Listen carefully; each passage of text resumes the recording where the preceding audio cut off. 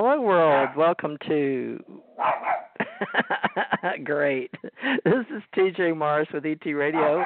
I just finished doing a conference, so I'm glad to be here. So spur of the moment here with my dog here. I'm real excited to be back with Janet Carroll Lessin, and if Bill M. Tracer's out there, Bill, we'll get you back on Saturdays again weekly. I was down a couple of weeks due to health, but I'm back now, and I'm real excited to have a gentleman coming on here. But let me get Janet Carroll Lessin in Hawaii, one of my co-hosts with our ACO. We have agents, consultants, organizers, authors, and we've been working with people, and Janet is always really good about connecting us to people, and that's what I've been doing at a psychic fair today. Janet Carroll Lessin, can you hear me now?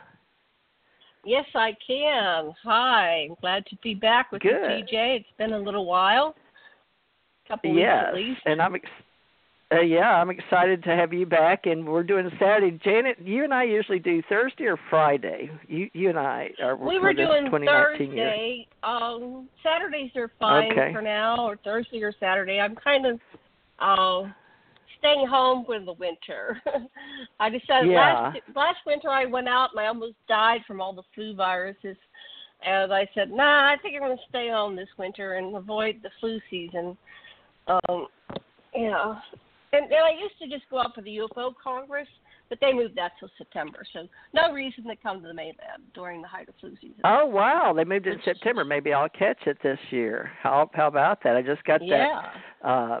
New Horizons here at Navarre Conference Center, and myself and my daughter spoke on UFOs and ET and life after death, and we had a request for doing our near-death experiences. So that was a lot of fun to share, everybody, and told people if they showed up today. We had about 100 people in the room. There's like 6 across and 8 down, 8 to 10 on both sides. It was about 100 people. We were really shocked. You know, when you started, I walked into a full house. I was like, whoa, and they had people standing in the back. So it was really good to be a speaker, and so we welcome everybody back for July. If you get to come to Florida and the Panhandle, Navarre Conference Center, and my daughter works in hospitality at the Days Inn right next door, so I hope you guys come down. We have beautiful, let's call it the Emerald Coast. It's very beautiful water, very blue, very wonderful. And Janet is in Hawaii, so we've got you covered from the East Coast to the West Coast.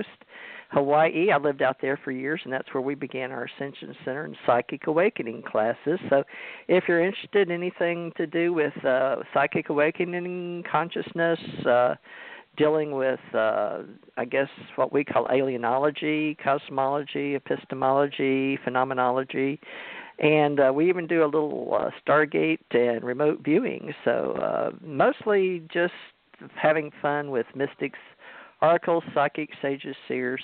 And I'm going to have to get a gentleman on here named Steve Colbern, and let me close my door. Stand by just a second.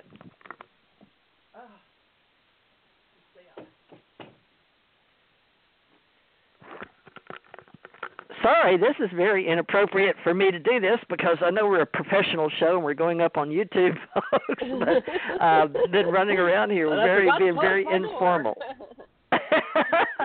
Now, this is much better. Let me, Janet is Aquarian Radio. I'm TJ Morris, ET Radio, and we will help put this on roughly 22 websites. It goes out on FM radio, goes on the big one, which is iTunes, and Spreaker, and all kind of other places, Stitcher. So we're very excited. We've been doing this since 2012. And Steve Colbern, this is the first time he's been with myself in Florida and Janet in Hawaii, and we're going to bring him on from California. So stand by. Stephen, is it Steve or Steven? Call me Steve. It's Steven, but I go by Steve. All right, so it is Steven, but you go by Steve. Colbern? Steve. Not Colbert. No, Colbern. All right. Colbern. Is there a Steve Colbert on TV or something like that? Yes, there is. There's Steve Colbert. It is Stephen Colbert. I think his name was the PH, though, not a V. Okay, well, what happened was I'd vetted you, and his name came up with his face and your face on the same page. So I was like, I'll have to ask him if that's just a coincidence. I guess it is. Well, you can hear Janet in there. So, Janet, anything you want to start with, or you want Steve to introduce himself, or you want to read the new bio? Well, let me see what I have for Steve. I kind of just got home myself. I was getting my hair done. Okay. Nice. Well, basically, we're both redheads. I decided to go red in my old age. You know, there was that old thing back in the 80s. When I'm old, I will wear purple. Yeah, but when I get old, I have red hair. But my mother had red hair, and my grandmother on my father's side had red hair. So we had red hair in our family because we're part Irish. Yeah.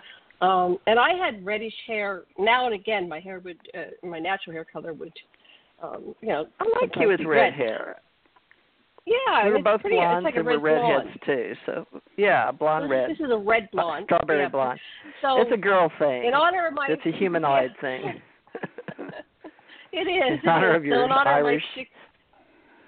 The Irish thing. So in honor of my Irish heritage and my 65th birthday, which is February 6th coming up, I decided to go red. So let me find. I was stalling, so I found Steve Colbern is a chemist, materials scientist with over 20 years of industrial experience. He is currently working in the area of nanotubes and working to start a nanotechnology company.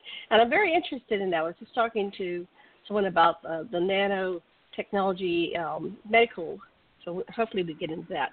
And Steve is also a UFO abduction researcher and experiencer, and he was a partner of the late Dr. Roger Leir from 2008 until his death in 2014. Steve met Dr. Leir after visiting him as a patient, shortly after a mysterious object appeared in his toe in 2008. And I have some implants, so I'm going to want to talk to Steve about that too. Yeah, I'll check you out. Steve, so Steve analyzed several alleged alien implants that Dr. Leir surgically removed from his patients, including Steve's, and has uncovered startling findings. And Steve is currently performing analysis of reported alien material. And then on aquarianradio.com, I'm going to put all this information about Steve. And Steve, I was down at the beauty salon, and he said a bunch more stuff. So while we're kind of talking, I'll go on mute and I'll update the page on aquarianradio.com. And give me about a half an hour, and I'll get all of his stuff added. And you can go and follow along with Steve's information. He's got a lot of incredible research, and I was reading about your abduction. But I don't want to give away the story. We're going to let it unfold. And THeresa, back to you. What I would just like to do is go round robin at a point, like get Steve's story, and then go. I would like Steve also, if you want to ask questions too, invite you at a certain point, and we can all ask each other questions because all three of us are experiencers, and it'd be great to connect the dots and compare notes. Okay, thanks. Definitely. All right. Back to you, TJ. All right. Thank you, Steve. I would like to ask you if you would like to add anything to that which I've got posted on TJ Marsh ET Radio, that little bit that she did share with us already. So that's just a little basic introduction. But would you like to add anything or just start back with when you were born? Well, I published a couple of pretty complete papers on two of the implants on my website, and I think they're available on Open Minds and Willie Strieber's website too. And I think they're of interest to anybody that's interested in scientific study of these things. And just wanted to mention that first. But and you were on with George Noory Coast to Coast about a month ago, or when were you on George's show? No, it was I think January of last year, about a year ago. Oh, great! Been a year ago, so well, that's good. We've got you in this time frame, January 12th, 2019, folks, for the record. And Steve, we've never met, but we're friends on Facebook, so that's how we found each other. And it was sort of strange because I'll just tell people, folks, you know Daryl Sims, investigator out of Houston, Texas. He's doing a conference today in Houston, and I did one here where I live in Gulf Breeze in Navarre Conference Center. But Steve, Roger Leir, Dr. Leir, worked in our on our television shows for roughly, was it about 3 years, Steve? But give us a little rundown on Dr. Roger Leir, because we've had Daryl Sims in our group, our ACO club folks, our ACO association, and our UFO association, but he heads up our Alien Hunters organization, and that's plural because Daryl has the original alienologist stamp, as he was former CIA from the old guys back in the day, because we're all up in our 60s and maybe 70s even, but who's counting, right? So, Steve, Dr. Leir has passed, so tell us whatever you can about him. March 2014. Well, he was a podiatrist, and he had a lifelong interest in UFOs. He said his father got him into the subject.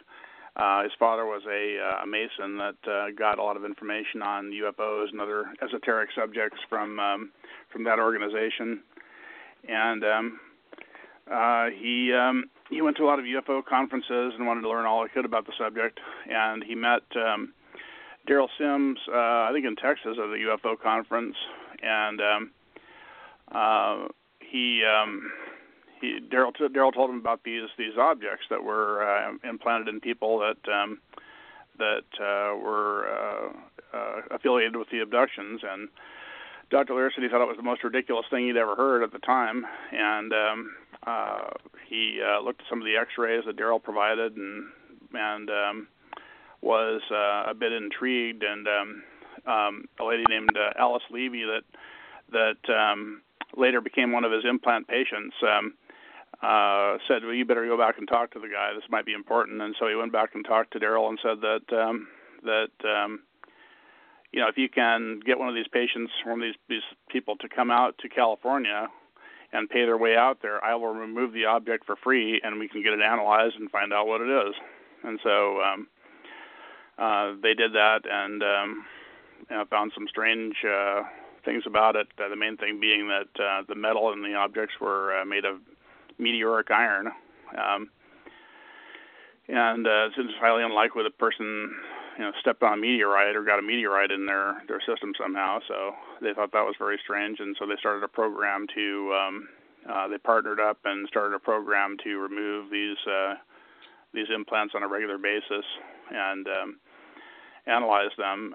And at one point he got Robert Bigelow involved with his National Institute for Discovery Science, and they got some pretty good analysis done on 3 or 4 of the objects through that, and they had that was in the 1990s, I believe, and they had a hiatus for a while, and got some more funding from Jaime Maussan and from other people, and did a few more removals. And I was present for the last 3 removals, patients 15, 16, and 17, and a documentary was made about the last removal, patient 17, and I'm in part of that. And I was patient 15. I actually met Dr. Leir after an abduction where something was put in my toe, and I went to him and told him that I had a possible object in my toe. I don't think he believed me at first, but he gave me a prescription to get it X-rayed, and when he said to give a copy to the patient, and went and got it X-rayed, and I knew I was going to see something on the film, but when I did, it changed my life forever. I mean, there's a heck of a difference, like I always say, between strongly suspecting that something like this goes on and knowing for sure. I mean, if there's a physical object in your body from something like this that appeared, right after you had something like this happen, then that's pretty much knowing for sure. So he expressed great interest in taking it out, and he removed it 7 months later. And he said he didn't have any facilities to analyze it, so I told him, well, give me a couple pieces of the object. It broke into several pieces on removal, and I said I'll analyze it with the instruments I have access to at my work. I worked at place called YTC America at the time. That they had a lot of analytical equipment, including an electron microscope and Raman spectrometers and infrared spectrometers and just about every piece of analytical equipment you could name. And so I analyzed the object there and basically found out that it was a sophisticated nanotechnological device and probably came from off-planet. The metal was meteoric iron, like I found before with some of the previous objects, and it was giving off a magnetic field. It was transmitting radio signals before removal, and contained carbon nanotubes, surprisingly enough. We've proved that with both scanning electron microscopy and Raman spectroscopy. That's one of the ways you characterize carbon nanotubes, is with laser-based Raman spectroscopy. And I think that it's been pretty much a smoking gun, is the fact that these are sophisticated nanotechnological devices that probably came from off-planet. And I think all we need now is to do more research to convince the mainstream scientific community that that our conclusions are accurate. They're pretty hard to convince, so it might take maybe 100 of these objects to be analyzed. But after that, I think it'll be a body of evidence that's impossible to deny. Well, how did you? Now, did you meet Daryl Sims or not? You were on the patient 15. I met him fairly recently. About 3 years. About 3 years ago, I've met him at conferences, and he came out to California a couple of years ago, and Alice Levy and I met with him, and he seems like a good guy, and knows a lot about the subject, and he's a great investigator. He came up with the knowledge that there's UV fluorescent dyes left behind on the body after an abduction. I discovered that independently, but evidently he was the first one to uncover that. That's one of the best pieces of physical evidence that one has been abducted. The dyes stay on the body for up to a month after an abduction, and they don't wash off. And there's several colors. There's yellow, green, orange, and bright blue, and they show up best under shortwave UV light.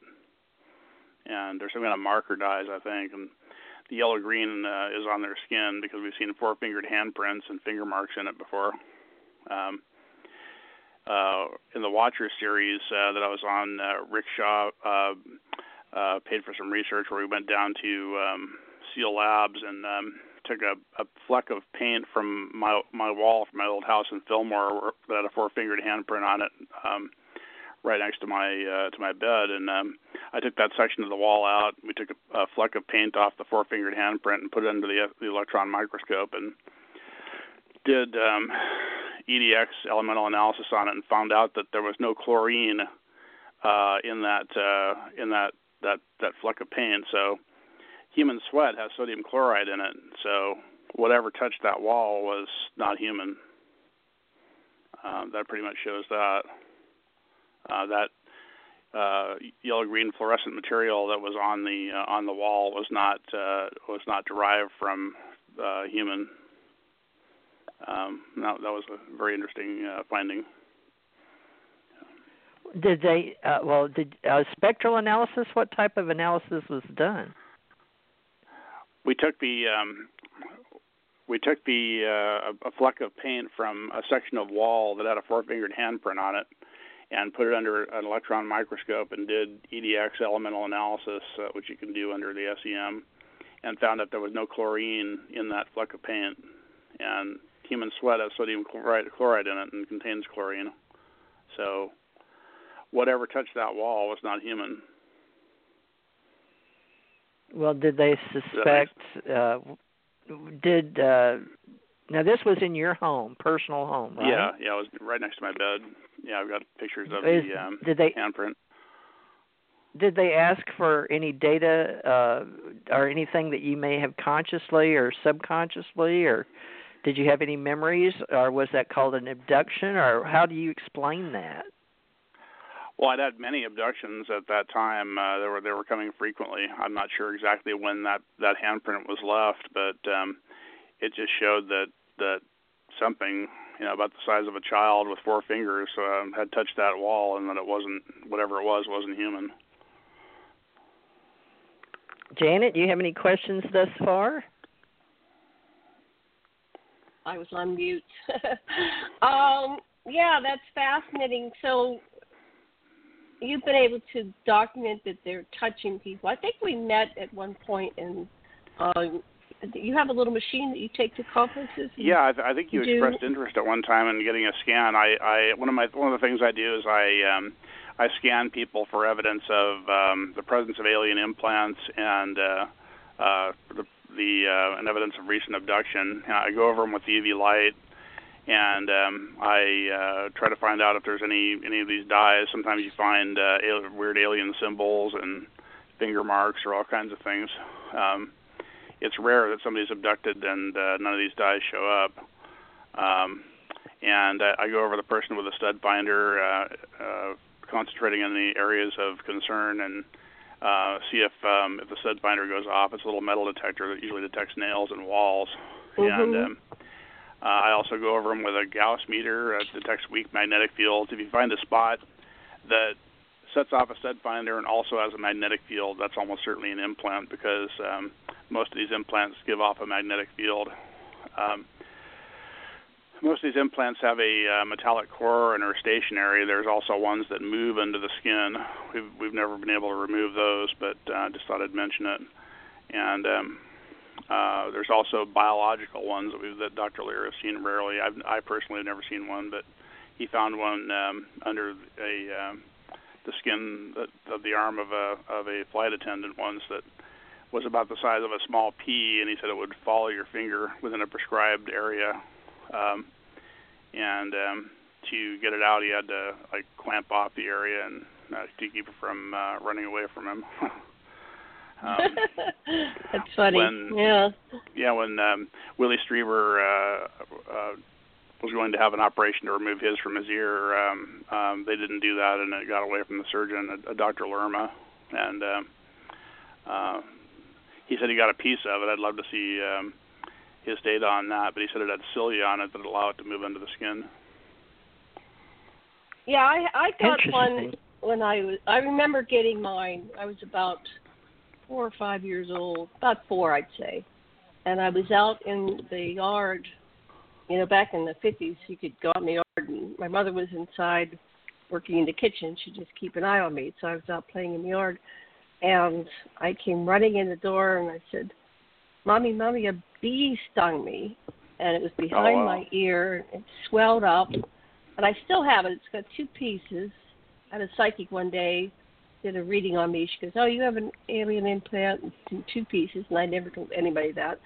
And then my mother took him to the doctor, and they said, the doctor was just baffled. He said, "I don't know what it is. Maybe it's a cyst or something."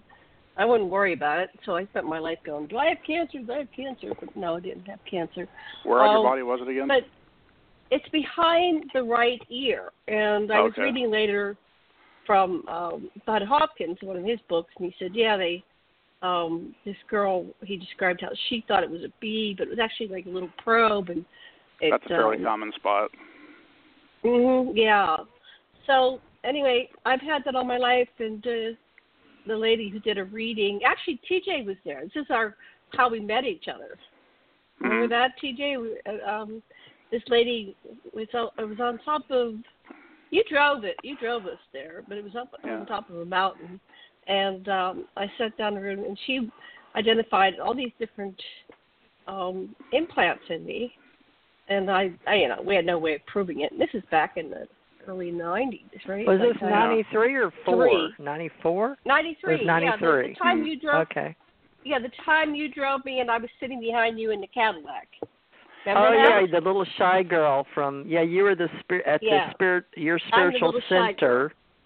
Yeah, the little shy girl. So I keep forgetting that. I always say May 2017, but I guess I do have to count that, even though I was presidency of a corporation, plus I was working for the government, and then I was running Psychic Network at the time, Steve, and I was coordinating a lot of psychic fairs at the Hilton Hawaiian Village, but she was going to Spiritual World Network there, and we were coordinating because the man that was running it was leaving for the mainland. So I was staying, and I was taking over all that group and incorporating into my association, Psychic Network. So Janet was just being briefed on Project Stargate, which we had people doing table tapping, sensory,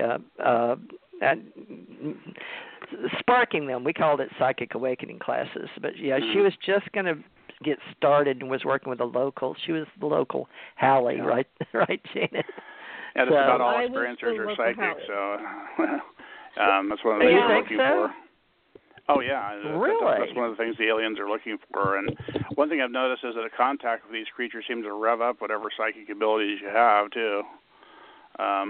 Very interesting. Quite interesting that experiences. What? Yes. Near-death experiencers. When you have contact with the ETs and the near-death experiences, that tends to psych up your psychic abilities. Oh, yeah. The near-death experiences do, too, I hear. I don't want to find out, but, I've heard that. And well, tell us how you found out about the psychic. Why would, aliens, because I've worked with them, but they're benevolent, extraterrestrials, and I'm not accustomed to working with abductees. Janet is. Tommy is, Bud Hopkins, but most of the people in my association are contactees or experiencers from a benevolent source. But now I heard Travis Walker in the beginning said it was alien abduction, and he's gradually Travis Walton. But at the same time, I heard later on that he felt like at some point he had the story. I heard this from various people that know him, but I haven't vetted him personally, but I heard that he had decided that a lot of it was he did participate. But, folks, you can track Travis Walton yourself, so please do look that up. But we do separate contactees from abductees, meaning one is with permission and one is not, apparently, or with your focus being what we call consciously aware.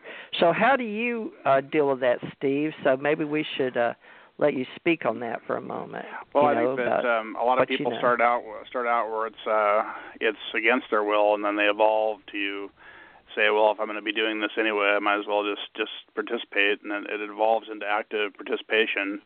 Some people argue that we gave permission in a former life or before we came to this world or something, but that's debatable. But definitely, from what I've heard talking to people, is that it evolves from you're terrified and you're not participating and you hate these things and want them to go away to kind of almost loving them and wanting to participate in their agenda. And I think it's a combination of like Stockholm syndrome and mind control. They use powerful mind control on people.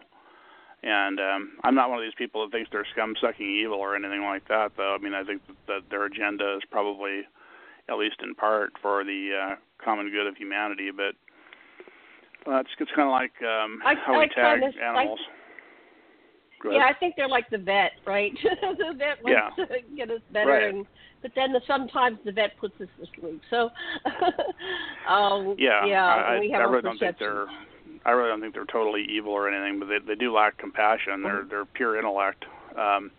I heard that they got rid of emotions in their species long ago to maximize their intellect, and now realize that was a mistake. And I think that's part of the reason they're hybridizing people into their species to get some people in their species that have emotion again to get that unique viewpoint.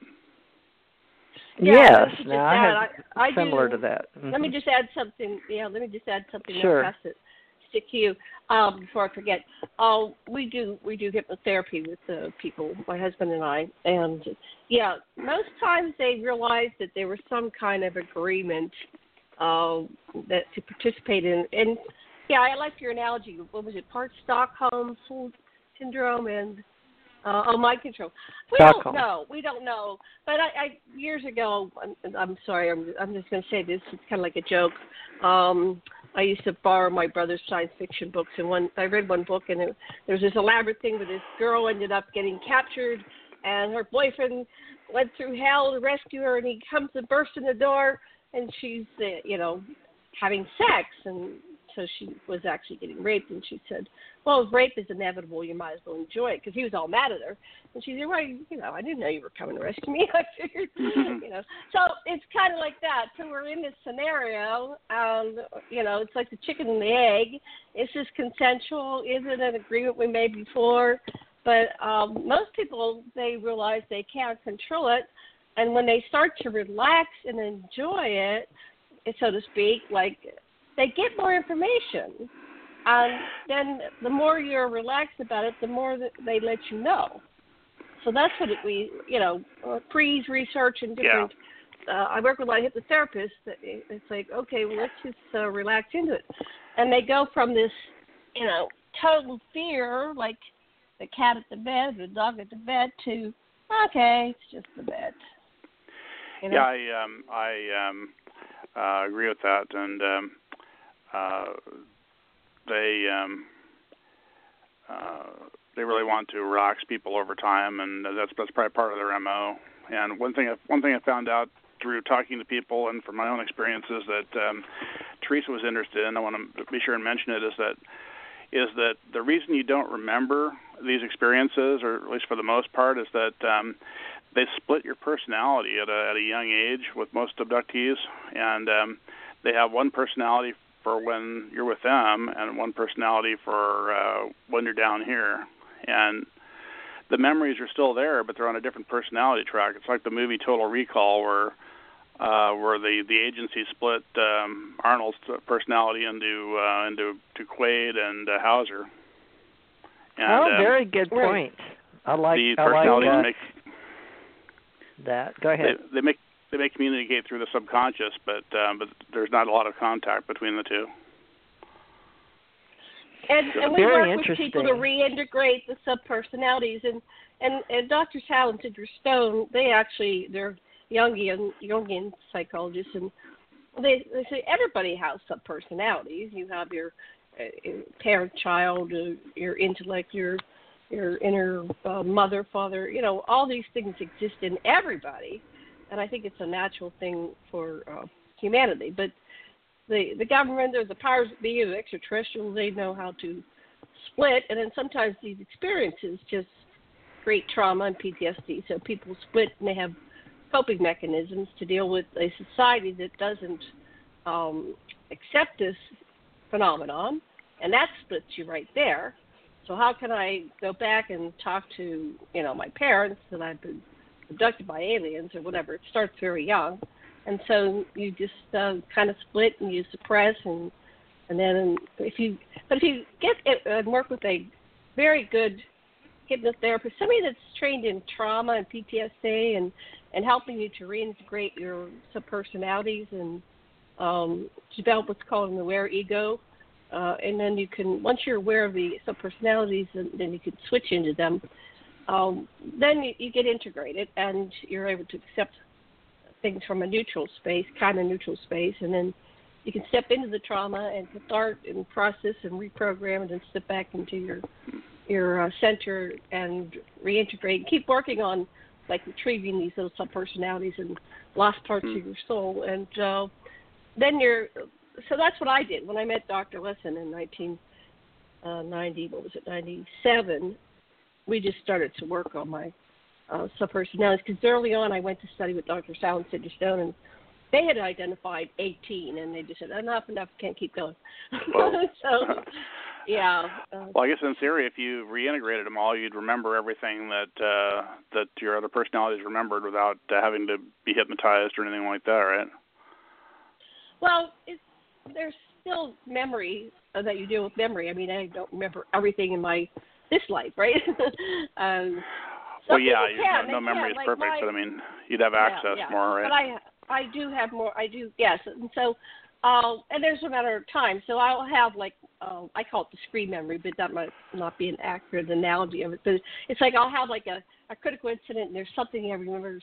I'll say, well, I remember, the time this gray alien was at the foot of my bed, and then I'll say, Sasha, and I'll call Dr. Lessin, would you like to facilitate me? And I'm going to go into that incident and see if I get more details. So I'm continually doing that because there's so many things. It's like the Russian dolls, and they're packed on top of each other. But, sometimes I just want to go back and remember, something happened with my mother, and I only remember this part, and can we go and look at that incident with my mother or something, So it's a good tool. That's why I married my hypnotherapist, my psychotherapist, because I had such a complicated, and he loved it. He's like, I never met anybody like you. Saves a lot of money, too, I'm very open. Well, it certainly does. Save a lot of money to marry you. But, but I've got my own, I can do hypnotherapy as well, and I've worked with thousands of people. He brought me in early on to work with people, so I have 22 years of experience right now.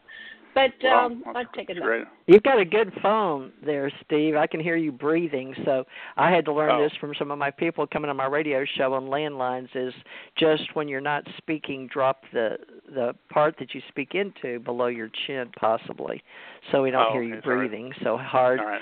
That's okay, just because it's something that I like to archive is historically as a traveler or observer or, soul out there coming and playing on the ground.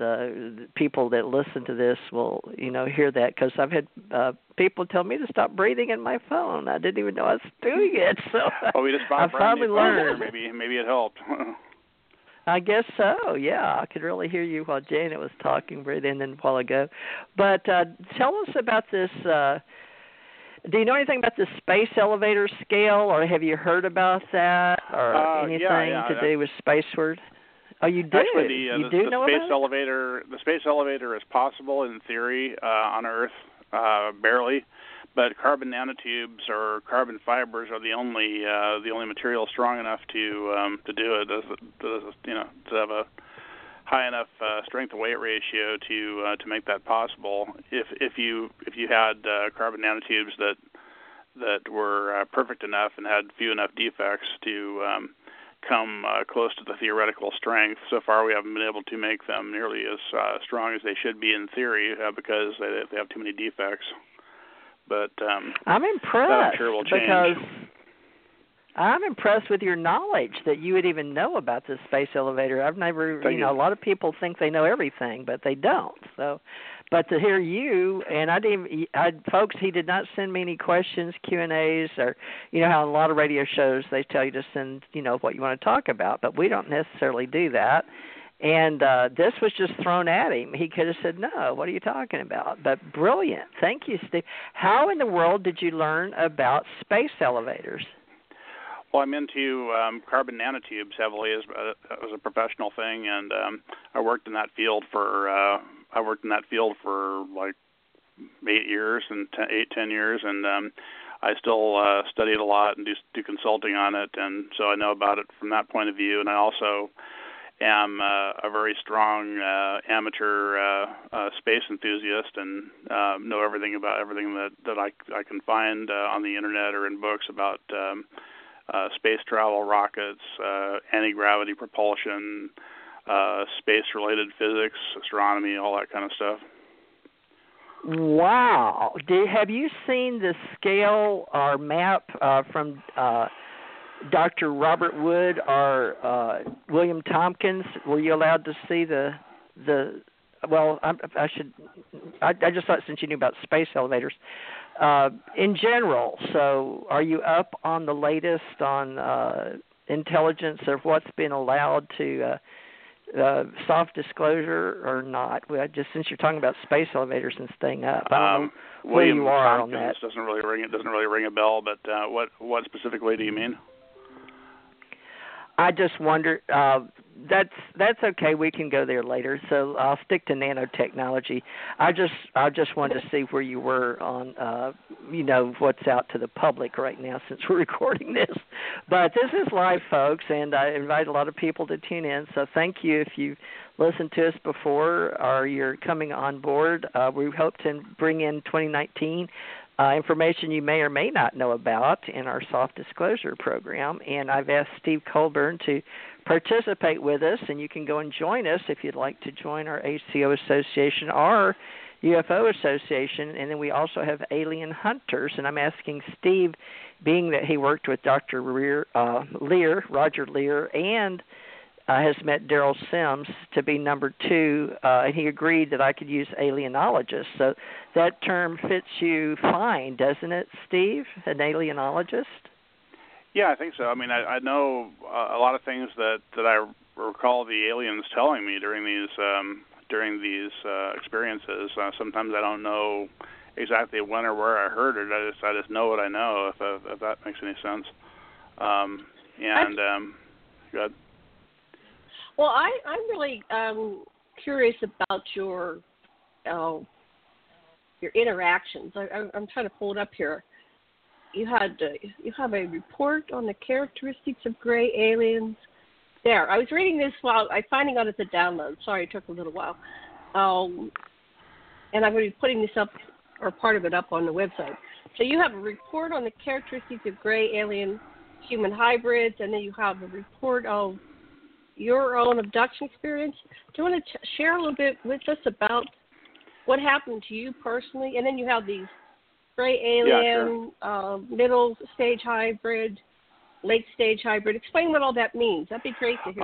Well, you guys asked for anything that I've written on the subject, so I just thought I'd include that. Yes. And I originally wrote the hybrid report for Barbara Lamb. She asked me what I knew about hybrids, and I just wrote her a report, and I included everything that I knew or thought I knew about alien hybrids that I'd learned from my interactions with the aliens. And I think I started these experiences at day one or before day one. My mom was apparently pregnant with twins when she was pregnant with me, and then about the 5th month, one of them disappeared. So I may have a twin brother out there someplace. I'm thinking, but the doctor was sure she was pregnant with twins, and one of them disappeared. And I remember early on seeing UFOs both in Arkansas, where I used to live, and here in this house where I grew up. When I was 5 years old, I remember a sighting where one was a UFO glowing bright yellow, about 50 feet in diameter, was hovering over our roof about 4 o'clock in the morning, and then I passed out and had a vague memory of something being shoved up my nose, and woke up around 8 o'clock. The sun was up, and I had a lot of blood down the front of me, and that was very similar to the implant experience, brain implant experience that Whitley Strieber described in the book Communion, and I think that one's probably still there to this day. They told me that particular implant is to enable them to hear through your ears and see through your eyes and generally access the subject's sensory information. So, in my opinion, with many abductees, the aliens are seeing and hearing what they're seeing and hearing in real time. So if you're talking to an abductee, you're talking to them directly. I had a lot of UFO sightings growing up, and then it kind of died down until I was in my 20s, and then I had more UFO sightings, missing time experiences. I had one with my first wife driving along Highway 40 at night around 1987, where about 10 o'clock at night I looked at the clock in the car, and what seemed like 30 seconds later I looked at the clock again, and it was 1 o'clock in the morning. And I'm going, what the heck? And I stopped at the next town to make sure that that was accurate, that there wasn't something wrong with the clock. And indeed, 3 hours had passed that we couldn't account for. I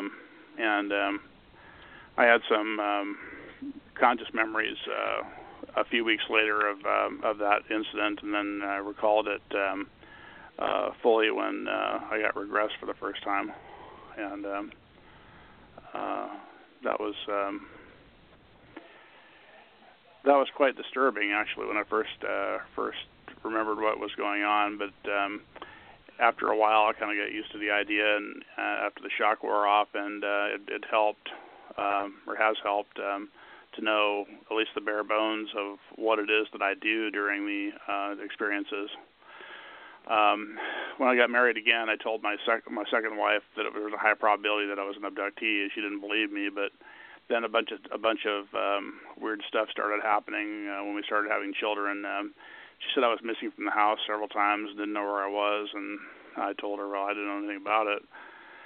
And during the pregnancies with our children, she started getting red triangular marks on her abdomen, and she said one time that she was lying in bed at night and saw this thing that looked like a square piece of steel about maybe 2 feet by 2 feet by 2 feet and about an inch thick on edge, going down her body from head to toe.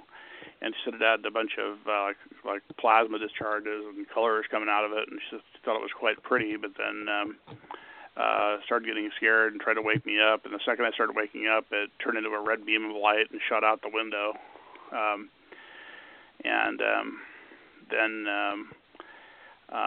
Then they had the implant incident where when right after she had our daughter, she was staying over at her mom's house, and I decided to go to the house and take care of the place, and got tired and decided just to stay there.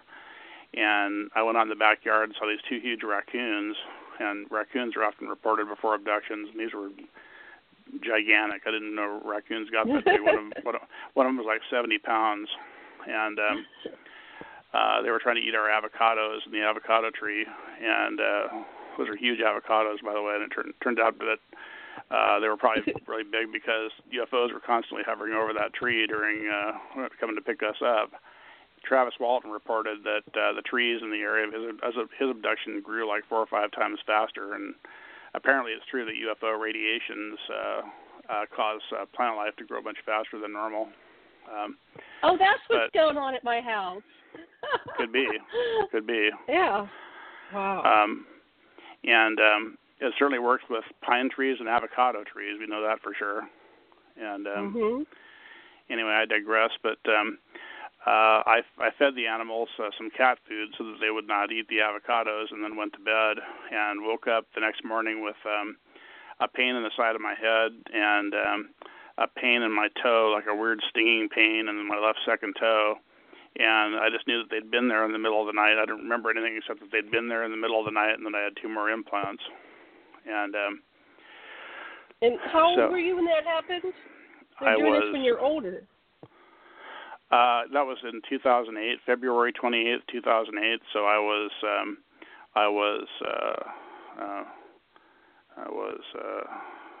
48 years old. Any idea why they're doing it at 48? Any theories?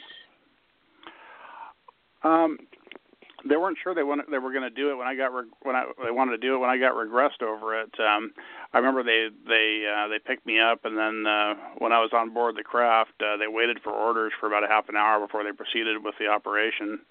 So they knew that enough weird stuff had happened where I'd start an investigation if something really strange happened like that. So I guess they wanted to make sure that that's what they wanted, and I think they wanted me to get the device and then have it taken out. I think it was a synchronicity that way.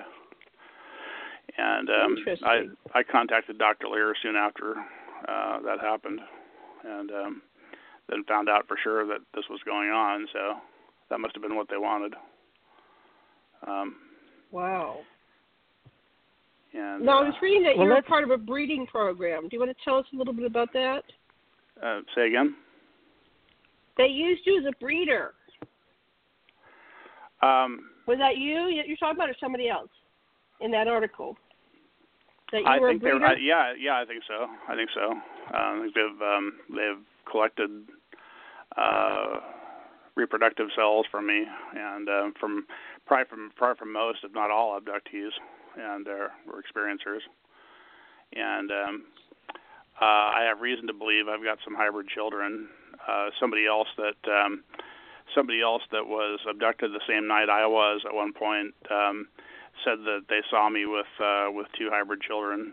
I personally didn't remember that, but I think that was very interesting. This is a person that remembers a lot about her abductions, and you'd know who I was talking about if I had mentioned her name, but she didn't want her name being used. But okay. And well, that's that's happened. So. People have seen each other on board ship, and then they talk about it later. It's like, I remember you were on board ship. When I started going to conferences and learning more about this, and getting more comfortable with the idea, for what it's worth, I've had like 12 different people say that they've seen me up there. Kind of freaked me out, but I guess it makes sense. And we're all kind of an exclusive club. Yeah, I know. I've seen some people that I know. Exclusive club. We're in this exclusive I like that. club. What I call Class 2 abductees. I don't think there's that many of us. I mean, people that have been implanted, trained, and used as part of the alien agenda. There's a lot more Class 1 abductees that are just used to take samples from and treat as lab rats. And we're, in my opinion, people that are actually part of the agenda, and that's why we get used to it after a while, because they have us working for them. Okay, that's what was his name? So you think that you're working for them? Yeah, that's what I remember. I remember installing equipment and working on artificial wombs, or whatever you want to call them, that they use to grow other greys and use for part of the incubation of hybrids.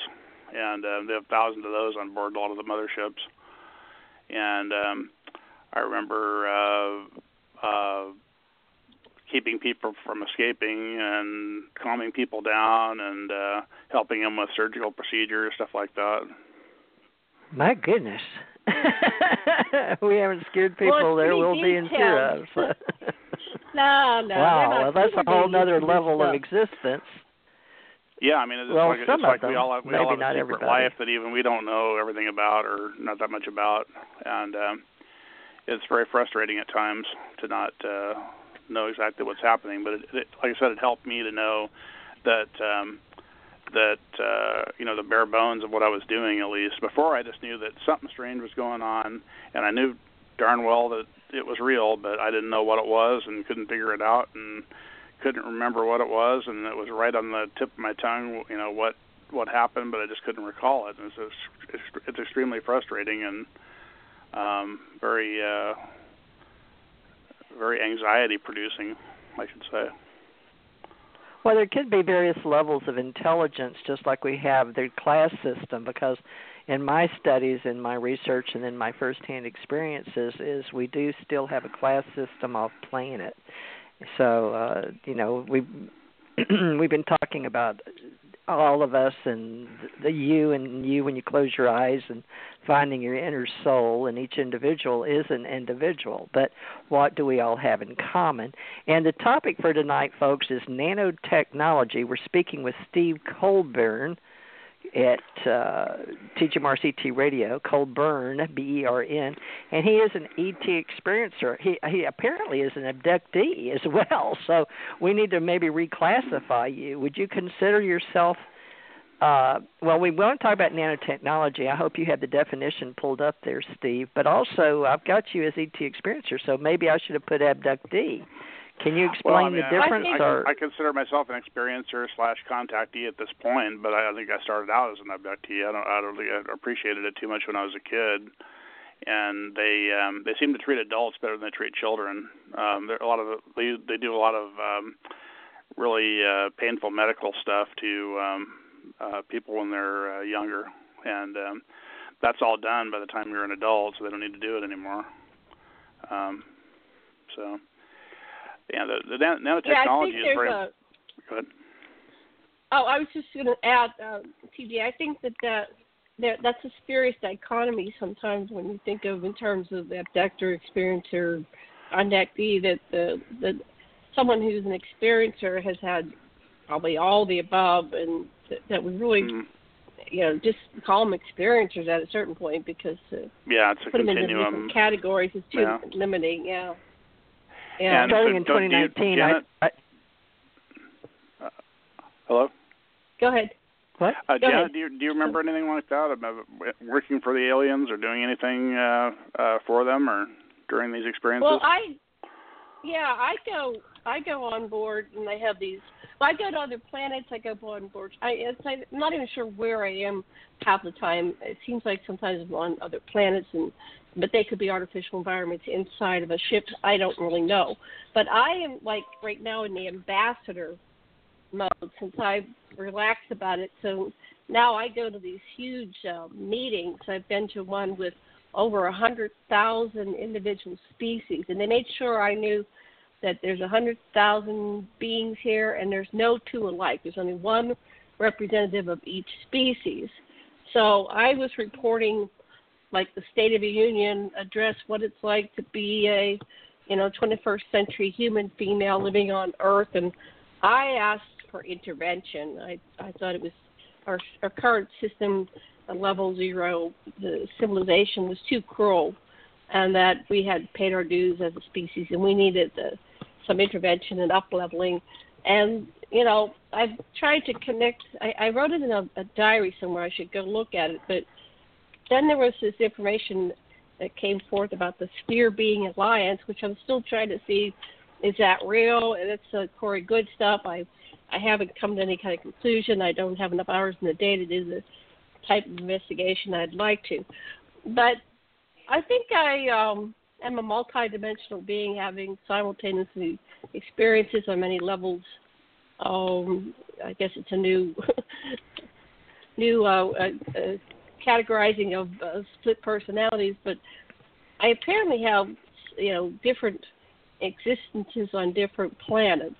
Like sometimes I'll be a water being in the ocean, and I come back here to this life, and I access it when I'm sleeping, and I go, wow, I just spent all night, in the ocean, and this person, Janet, I'm terrified of going in the ocean, but that person was, flying through the air, and I identify it as self, but this makes us think, what is self and what is apparent other, Am I accessing information of other people, and it feels like it's me? I can't really categorize things, but I have other jobs. I go to another planet. I have an office. It access the building. The building is built into the environment. Like there's vegetation, trees in the building. They seem to merge into one, and there's an outside elevator, and I know where my office is. I know where my apartment is. It's just like this planet. I go, what the heck's going on? But, the jury's still out. I have no idea. I can't prove anything. It's interesting that the ocean used to scare me too. I actually took up diving to get over my fear of it. But that's interesting. I wonder if that's a general experiencer thing. Yeah. Now, and then I fly. I don't have any kind of mechanical device. It's me, and I'm flying. I really like it. One thing I noticed is that on board a UFO, they have a mode of piloting where you put a helmet on and you can access telepathically some cameras on the outside of the craft, and you can have it the equivalent of the craft disappearing and you just being in a chair flying around without anything around you. That's what it looks like. And that's the way they fly those craft most of the time. Yeah, I've heard that. So I'm excited about it all. For me, it's better than this Earth where every day is somebody dying or getting blown up in some way. I always tell people that are scared that there are positive aspects to this, and you should try to seek them out, because they're, once they figure they need you, it's very unlikely they're going to let you go. So. It's like being drafted into a high-tech foreign military. They remind me of a high-tech foreign military. And now you get to see the Earth from space. You get to do stuff that people are lined up on Earth to do and probably will never get to. And you get to know things that nobody else knows. I mean, there are certain advantages to it. I'm at the point where bring it on. Yeah, go ahead. Let's talk about In the Cosmos now, because I don't know if anybody's up on the Russian original To the Cosmos by Electric Train, but I suggest you may want to look at that back in Young Person's Pravda in 1960, July 31 was a Sunday supplement. But let's talk about the cosmos and how we get there. Now, you're saying, now let's say that this is your testimony, because this you're sharing your firsthand experience, and we could get an affidavit for a court of law, have you sign your statement, sort of like they did back in 2001, said people were willing to swear in court, right, when they took the Disclosure Project with Dr. Stephen Greer to the press club, right, over in D.C. But what I'm saying here, Steve, is apparently you've been around people and gone to conferences, which I have not. I've only been involved back in the day, Eco Expo, Whole Life, where I met one of Tommy's friends. Well, I won't mention any names right now, but anyway, a lot of us that have been with my friends have worked in groups, but they weren't UFO related. But what I seem to be hearing from you, and I already know Janet, thinks she may have met you in California. Maybe we've met at some Clara point. I don't remember where it was, but yeah, I'm sure we've met. I think she does. Janet, where was at one point. Booth? Well, I don't remember exactly. I know, Steve, that you have your booth at lots of events. You've had a booth or something. Yeah. I used to have a booth at the UFO Congress, and I'm going to be doing the booth again at the UFO Con in Laughlin in March. And people sometimes make appointments and come over for scans too. And I scan them with the UV light, Gauss meter, Geiger counter, stud finder, and a body temperature scan, because experiencers usually have lower than normal body temperature, and a radio frequency detector to see if the implant, if any, is giving off radio signals.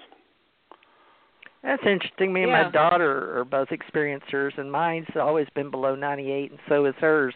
I find that that was an interesting point. I didn't know that. That's a big that giveaway. Was a common. Well, since I haven't gone to these UFO conferences, never attended one in my life, apparently a lot of these people know each other because they go to conferences or vendors or speakers. Yeah.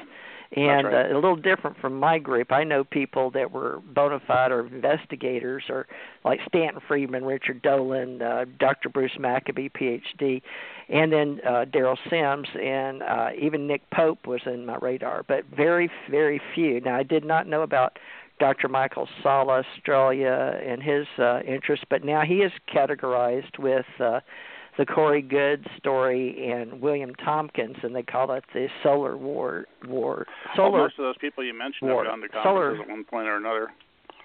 Okay. Solar Warden. Say that again? They said the Solar Warden. No. You're talking to Janet. Steve? Yeah, Steve, what did you say? I'm sorry. You guys were talking at the same time. I said most of the people that she mentioned have been at conferences at one point or another. Daryl Sims and Richard Dolan and all those guys. Yeah, Dr. Bruce Maccabee just put out a book with Richard. He had told me he was going to let Richard publish him because I was publishing myself, but I quit publishing for other people. And trying to focus on reality and where we can go with all this in the future at the same time, because I, like you, have had interesting experience in uniform and out. Now, you weren't any prior military, right? All this is, you feel like, as memories or physical abductions with memories. Tell us where you're getting all this data, because it sounds like firsthand information, but I don't want to put words in your mouth. But for those listening, they could get it misconstrued. So all of this, and then how much of the conference does entail cross-pollinating the data or the information from third parties?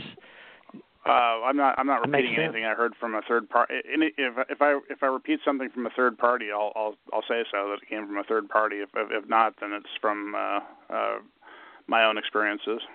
But okay. So going to these, how long have you been going to these UFO conferences? Since 2008. The first one I went to is the Central Coast UFO Symposium, which was a pretty good conference. And I figured that since I was involved with alien experiences, that I should learn as much as possible about them. And I'd read Bud Hopkins' books and a few other things about UFOs prior to that, but I was still pretty much on the steep part of the learning curve when I started going to conferences. But going to the UFO Congress was very informative. That was definitely money well spent. Met a lot of people. My first UFO conference or second UFO conference, this guy, John Rao, that used to run the conference, gave me some samples of UFO crash debris or alleged UFO crash debris from the San Augustine, New Mexico UFO crash that I got to analyze.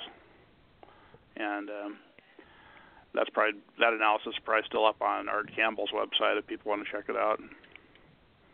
And did you share anything with Daryl Sims or Dr. Roger Leir with that, or was he already passed, Dr. Roger Leir? When did he pass? Dr. Leir passed in March of 2014. Okay, so was any of that with the team or with Dr. Roger Leir? Is this on your own accord, your first-hand gathering, and if you know what I mean, you're doing your own those samples I analyzed with the equipment I had available at work, and also one test, trace element analysis test that we couldn't do there. Open Minds paid for the testing, and I sent them out to have those done. And it was pretty interesting stuff. Let's talk about nanotechnology. What do you know about that? Well, nanotechnology is basically the study of substances that have particles in them that are smaller than 1 micron, or generally smaller than 100 nanometers. That's when quantum effects come into play, and there's a lot of changes in the properties of the substances when you have particles of that substance smaller than 100 nanometers or so. And a nanometer being 1 billionth of a meter. That's like a bacterial cells, large bacterial cell would be about a micron across, and so we're talking 1,000th the size of 1 nanometer being 1,000th the size of a large bacterial cell. Pretty small. Excuse me. And nanotechnology is important because you can, at least in theory, make very small electronics or very small mechanical devices with the right substances and the right particle sizes. And this is stuff that we're just experimenting with in earthly science right now, but it appears to be old technology to the aliens, like the electronics in these alien implants appears to be single wall carbon nanotube networks that are actually embedded in the metal. And I saw evidence of that in some of the San Augustine crash debris, and it was definitely that way in a piece of an alien sphere that crashed in Mexico that Jaime Maussan gave me a piece of one time. And analyzed that too, and that was quite interesting. It seemed like the electronics and propulsion and everything were built right into the metal, and in experiences I remember that a lot of these craft have no doors, the metal just opens up. So there must be nanotech actuators and powered built right in. It's very interesting stuff. And furniture can come right out of the deck and form itself. Like you push a button and it just comes up, and you're done with it, it goes back in, and stuff like that. Are you familiar with the buckyball? Yes. Honeycomb? C60. Yeah, C60 buckyballs are very important. Yeah, I'm very impressed so far. Thank you. Wow, I had no idea, folks. I had no idea. Go ahead. When you use the term, explain that to our listeners, right? A buckyball. Well, first of all, I'll start with carbon nanotubes. Carbon nanotubes are tiny cylinders of carbon. The most stable form of carbon is graphite, and that's a bunch of layers of two-dimensional arrays of carbon atoms that are arranged in like a chicken wire pattern, and hexagonal chicken wire type of pattern, and they are held together by strong van der Waals interactions, and they're hard to get apart. But if you did get one layer of graphite on its own and separate and rolls it up into a tube, that would be a carbon nanotube. And you can have various diameters and various angles of the rolling. And the diameter and the angle determines whether that tube is metallic or semiconducting. The metallic tubes are extremely conductive, and they're the next best thing to a superconductor. There's no resistance measured except contact resistance, and those could be used for electronic wires and transmit electricity with very little loss. And the semiconducting tubes could be used to make diodes and transistors that are much smaller than the ones that we use in silicon today, and be much more durable, much more resistant to heat, etc. And on the fullerenes, if you took, there's like at the end of a carbon nanotube, there's a dome of carbon atoms that closes it off when it's first synthesized. And if you took two of those domes and hooked them together, you'd have like a buckyball. And the most common type of buckyball is C60. It's an array of 60 carbon atoms arranged roughly in a sphere, and then the pattern is like that on a soccer ball. If you took a soccer ball type of pattern, you put a carbon atom at each corner of the lines on a soccer ball, that's what it would look like. And you can do strange things like interesting things like put metal atoms inside to change their properties. You can do the same thing with carbon nanotubes too, for that matter. I have a patent on that one, by the way. And wow, how many patents do you own? I don't own them, but I mean, my name's on 6 or 7. I wish I did own them, but the law says that the inventor can use them, so I might take them up on that someday. And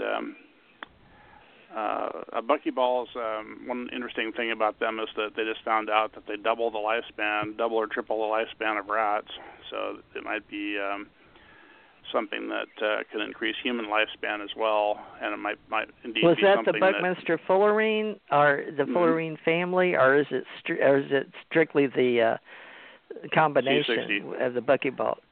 If you take C60 and dissolve it in olive oil, it's fat soluble. If you dissolve it in olive oil and feed it to rats, it at least doubles their lifespan. They found that out in toxicological testing on that. And are they working in the telomere area of human yet, or are we allowed to talk about that? I don't know. How much are you into alien technology? I'm not sure. I don't know what we're allowed or not allowed to say right now. Telomeres are a hot topic of research too in longevity, and it's not known how the buckyball solution works to lengthen the lifespan of animals, but it's quite likely they work by lengthening the telomeres. There's an enzyme called telomerase that gene is turned off in the adult in most animals, and if you could turn it on again with some substance, perhaps buckyballs, then you'd lengthen the telomeres, and the longer the telomeres, the longer your lifespan, because the telomeres are the ends of the chromosomes. It's repetitive DNA at the end of each chromosome, and when the DNA is replicated, the DNA replication enzyme has to go past the coding DNA onto the end of the chromosome.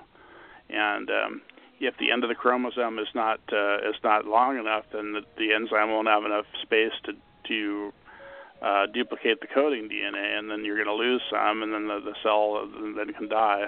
So the length of your telomere determines your maximum lifespan. So they get shorter and shorter every time the cell divides.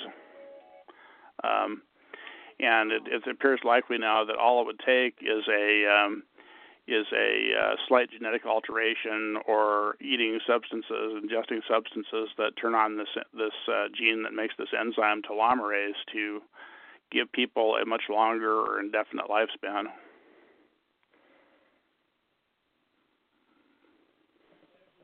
Okay. Wow. Well, this is a lot of data. Anybody out there data mining or intelligence, this is an awesome show. I'm even impressed, and I'm on it. Wow. Well, good for you. 660 benefits, folks. Look in your C60. It's grabbed the attention of a lot of natural health people out there, and the Basic Beatty Rat Study published in 2012. So that's research if you're into all that. And there's C60 in Canada. Are they allowed to sell it on Amazon or not? Yes. I bought it online before, and they can also potentially be used as like nano bearings for nano machines and all kinds of carbon nanotubes are also the strongest known material, so they're probably going to be used for a lot of nano stuff in the near future. Like, for example, you could use carbon nanotubes to strengthen metals. That's part of the research I was doing. Is you could use them to either strengthen metals or make metals more conductive if you use the metallic varieties. Do you use phosphorus pentoxide with it? Do you use phosphorus pentoxide or not? Is that different? Because you're a chemist, right? Powerful drying agent, but you could. I mean, if you wanted to put phosphorus inside them or something, you could. I've never had occasion to do that, but you could. But you've been on board ship, and you know that those are live entities, at least some of them, as far as artificial intelligence.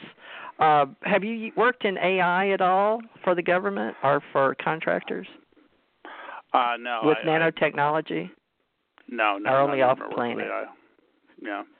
But you do work off planet in the military, or did you have memories in civilian or uniform? I have both off planet. Sometimes they put a uniform on me, but it's not a human military uniform. It's usually like a black uniform that's webbing, kind of like a Tyvek type stuff, or I think some of it's webbed. Yeah. Whoops, sorry, my doggy. Hush, Coco. Sorry about that. Darn it. I have a lot of people in my house. I'm surprised you can hear me at all, but I keep trying to mute here. All right, back to you, Janet. Nanotechnology we're talking about, folks, and how you can apply C60 in your own life.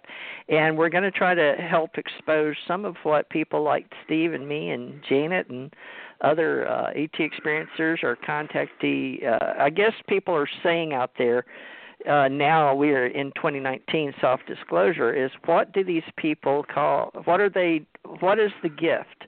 What is the mission? What is the purpose? How do you know more than another human being if you can apply the intelligence that you have to serve humanity, which a lot of people say that aliens are not good for anything because they have no firsthand experience, or if they do, they only have possibly in their genetic format or DNA that they are basically being used for testing by the research departments. And the one thing about those departments was my husband and I said, well, they always put them back because that was something that's made for movie for television, and we don't like to discuss aliens or Greys eating aliens or humans, but allegedly there is, and I can't say, admit, or deny that I've seen Greys that eat through their skin, or that other species eat species, or that the reptilians eat humans, or any of that. So, we can talk about that in the next hour, but let's talk about right now what Steve Colbern here, and the Chemist, how did you get into this nanotechnology? We're leading off with that, folks, but I find it very curious that he is, with Janet and I, we're talking at experiencer level. But and I wonder why Janet wasn't coming on. A while ago I heard the phone, but hold on, let me put her back on. Janet, there you go. Yeah, you did. Yeah, I'm talking away and you muted me. You invited me to speak. Yeah, I'm sorry. No, that's okay. I wanted to add, because you just said 100 things, and I forgot what I was going to say. I did. But I've been interviewing a lot of secret space programs, super soldiers, people.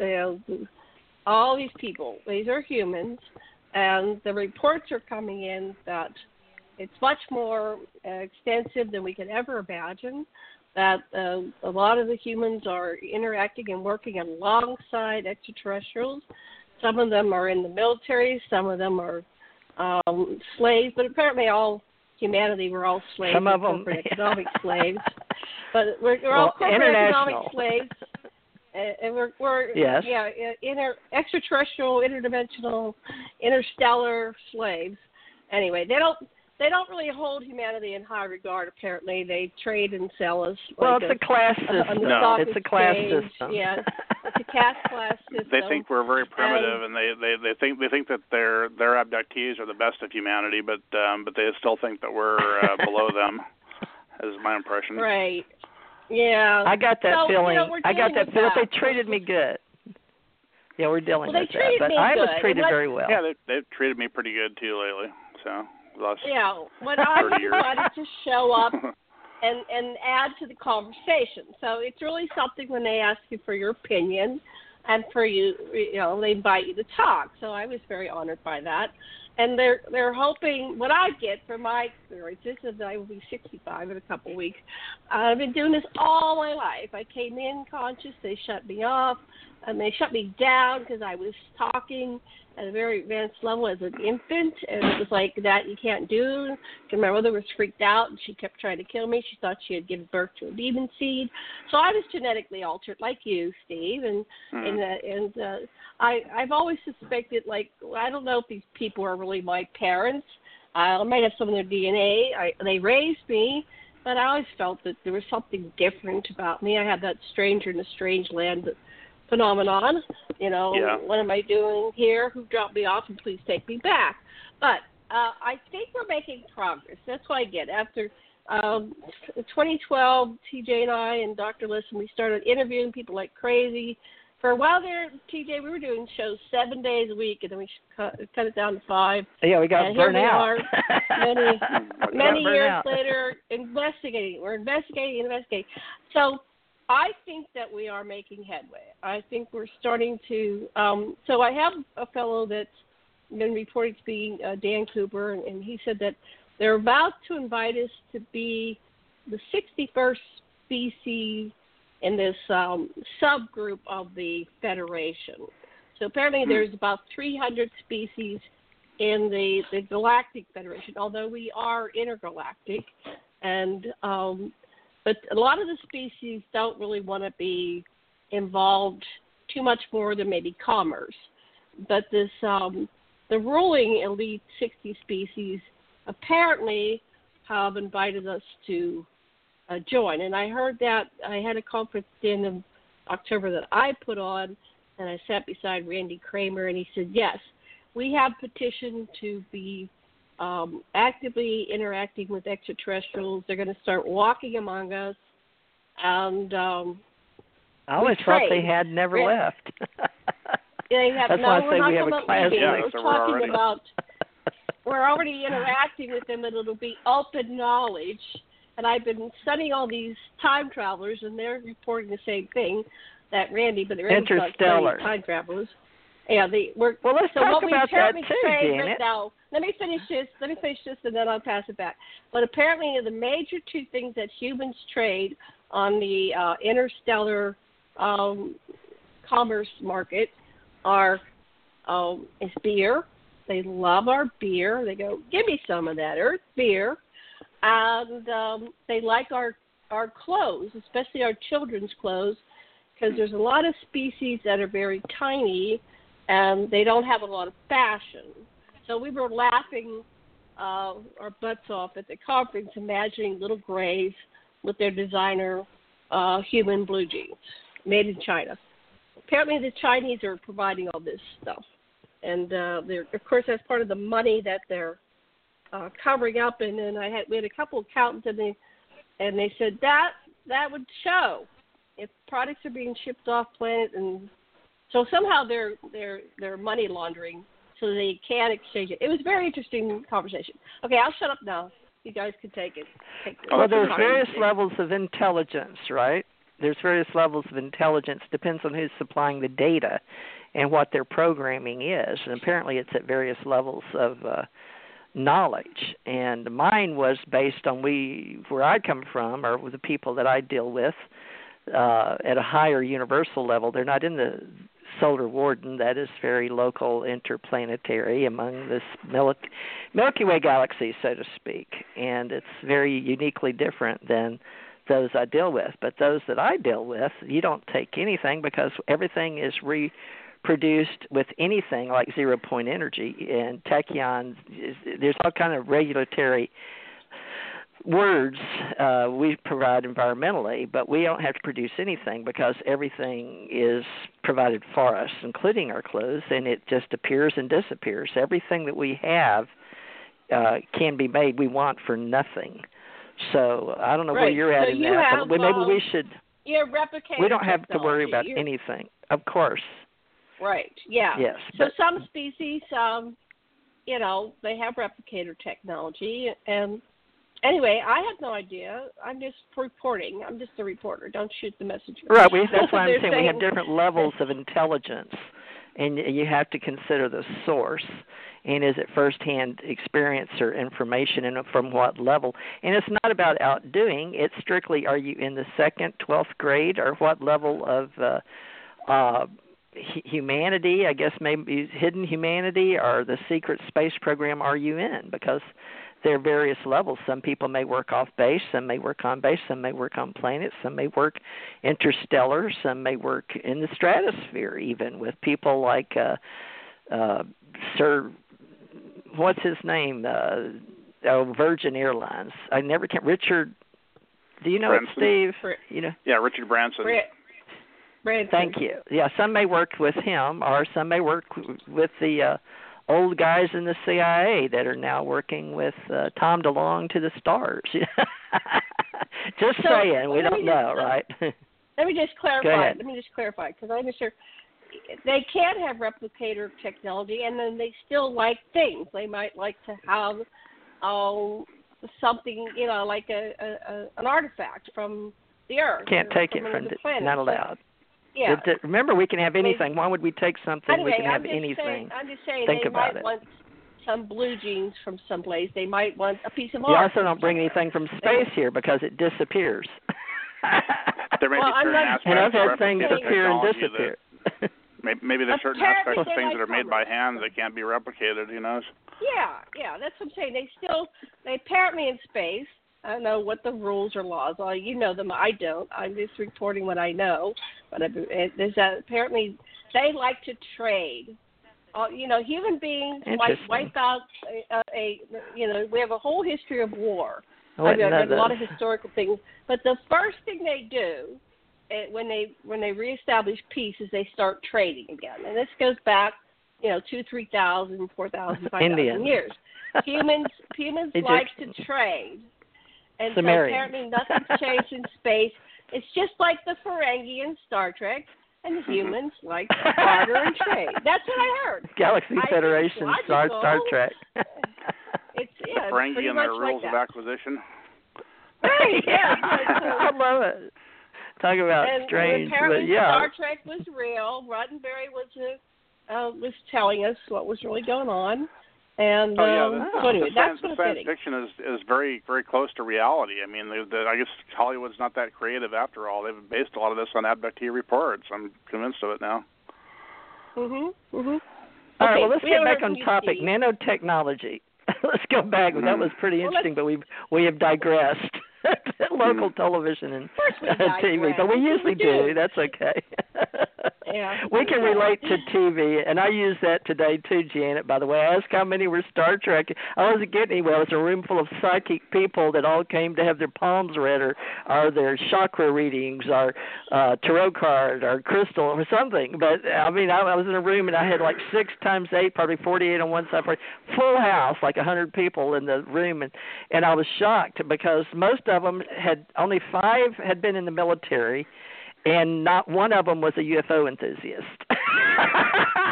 And guess what my subject was? UFOs and ET disclosure, and they had no clue what I was talking about. One guy knew Corey Good. 2 girls liked Gaia TV. So I was like, are you kidding me? I've got 100 people, 5 are military that understand a briefing, and one guy knows who Corey Good is, and 2 girls knew Gaia TV out of 100. And I blew my mind. Just to let you know, folks, it's not as It's not what we think it is out there. But now these people, they come every 6 months to one of these in Navarre, which is between all the military bases. Now, one girl did approach me on the TR3Bs, which, folks, we've been talking about the black triangles for years. So, yes. And the patent is out there. So, at least one girl, she was not in the military, but she was approached by military because she has skills by a man and woman. So she wanted to share that. But she said she and this guy that did know Corey, at least two of them said because the girl that is the promoter came in the room and said, TJ, she said, I'm going to do a little advertisement for you. But she came in among these people and told them that I would like to have a UFO ET group formed monthly. And I said, only with your help, because it's like pulling teeth down here. So, if I'm going to get the best and the cream of the crop of people, at least I would think that are open at least to higher consciousness, extrasensory perception, ESP, the skills for psychic awakening and psychic powers, that we all have a soul, and the soul comes, the psyche, soul. And so all of that, if you understand that. So maybe we should talk about that. But we've got nanotechnology, Stephen Colbern. He goes by Steve Colbern. He's been on several radio shows. And he has been to many conferences. And he met Janet at one up in Northern California a few years ago or a couple of years ago. But we're talking nanotechnology and Janet, manipulation of matter, the atomic, molecular, supramolecular scale. Oh, you did, didn't you? So Janet's helping because she's an ET experiencer, and she began with me and Tommy Huxley back in 2012, and we've all three gone our own separate ways with our own radio shows here on Blog Talk, but we've done a really super job of all joining and getting it out there to the public in the ways that we market, but we still like to come together and share, and we all have that we can share and download, so we hope you will do that. So that's my little commercial. So back to Stephen Colbert. I wish. No offense. Steve Colbern. Steve Colbern. Can we perhaps have some people call in with some questions about nanotechnology? Or do you have any? No, it'd be better if you discuss it. Okay. It'd be better if you discuss it, because the reason is most people aren't going to know about nanotechnology, and if they do, they can look it up on Google. So we use Google for that. But the reason is I could let somebody on here if you want to talk to somebody else. Well, that's all right. We can discuss it a little bit more. I'll just continue where I left off. I explained what single-wall carbon nanotubes are. There's also double-wall and multi-wall carbon nanotubes where you have one or more carbon nanotubes inside another, look kind of like Russian dolls, and you can have up to perhaps 10 or so layers, and of course those are much larger diameter than the single-wall carbon nanotubes in general. Double-wall carbon nanotubes are actually very interesting because they're more conductive than single-wall carbon nanotubes, because there's a higher probability that if you have two, there's a higher probability that one of them is metallic and has the high conductivity. So we did a lot of work with small diameter double-wall carbon nanotubes in my old job, and I found a way to make carbon nanotube wafer material. They call it wafer material, which is it's this stuff that looks like it's kind of reminiscent of I guess stainless steel or something. It's really springy and it's very flexible, and it's how strong is it compared to titanium? Since you're mentioning that. It's very strong for its thickness. I mean, we had pieces that were only about 30 microns thick that would stand up to several pounds of force. Compared to titanium, it's probably about a fourth as strong as titanium, I guess. Which it would be way stronger than titanium if you could make it defect-free. This is just an initial attempt, but we found some solvents that actually dissolve single-wall and double-wall carbon nanotubes, and you can evaporate the solvent and make it into this wafer material, and it's conductive and it's quite strong. So, one problem that the industry has come up against with carbon nanotubes is that there are dozens of different in single-wall carbon nanotubes, there's dozens of different chiralities and diameters of these things, and they all have different properties. And so it would be very good if you could separate each type and purify it. And that's been done by solvent, surfactant, and centrifuge-based processes, but it's very, very expensive. And so what we still need to find is a relatively cheap process, or much cheaper process, to separate these things into their different chiralities. Well, in medical, are they patented? One type. Go ahead. I wanted to ask you, in medical, now I've heard this, now correct me if I'm wrong, this is your saying, and I'm just floating the surface on nanorobotics in medical field, but I had heard, or somebody told me they swallowed a camera like in a capsule.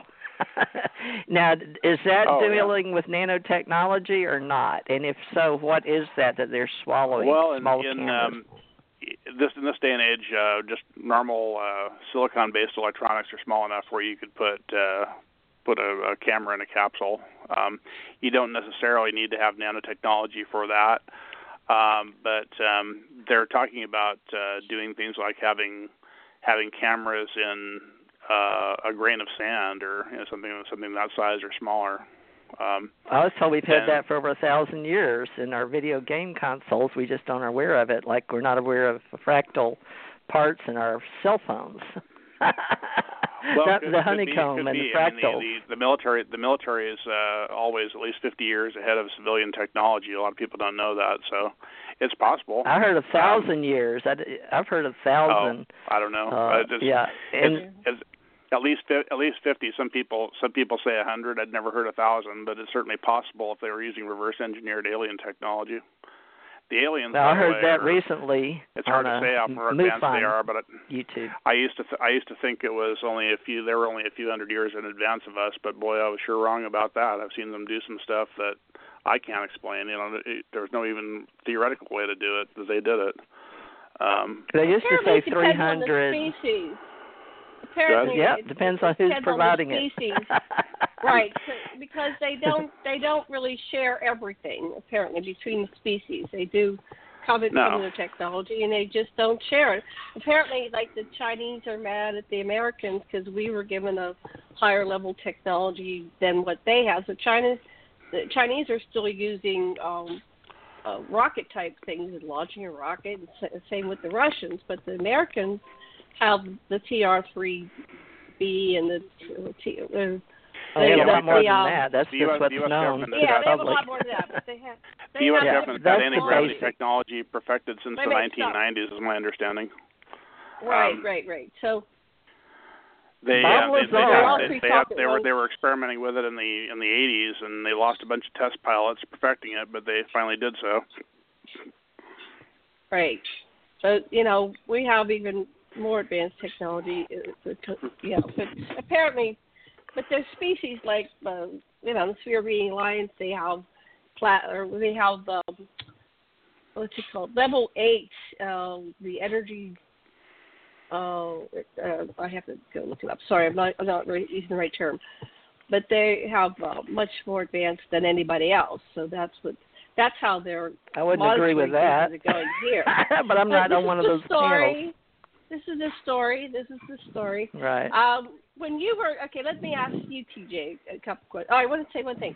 When one time I had a man come to me and he said that he was a SEAL in the 80s. He got injured. He was over in the Middle East. They life-flighted him to either France or Germany to an American American hospital there, and they used nanotechnology, and they did send a camera through his bloodstream. So he had a copy of the movie, and so he was talking to me, and he was confessing all this stuff, and I don't know his name, so no, I don't even remember his name.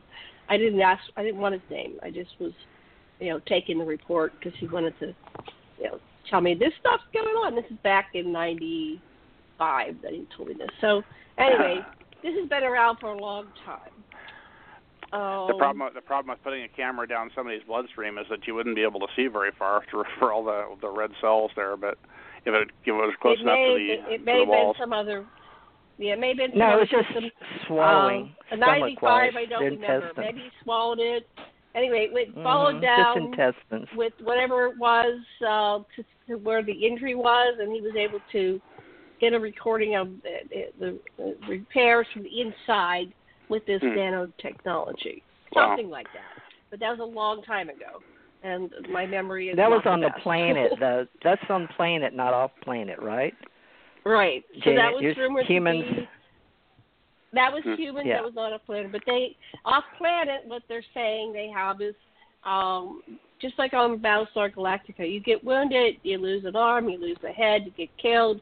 They put you in this bad material, and they revive you because the super soldiers are so valuable that death is not an option. They do not allow them to die, and they revive them over and over because they're highly trained and very valuable. Well, they're talking about making medical nanobots that can automatically repair damage to the body, kind of like the Borg have on Star Trek, where you get a wound and it automatically heals in a matter of seconds or minutes.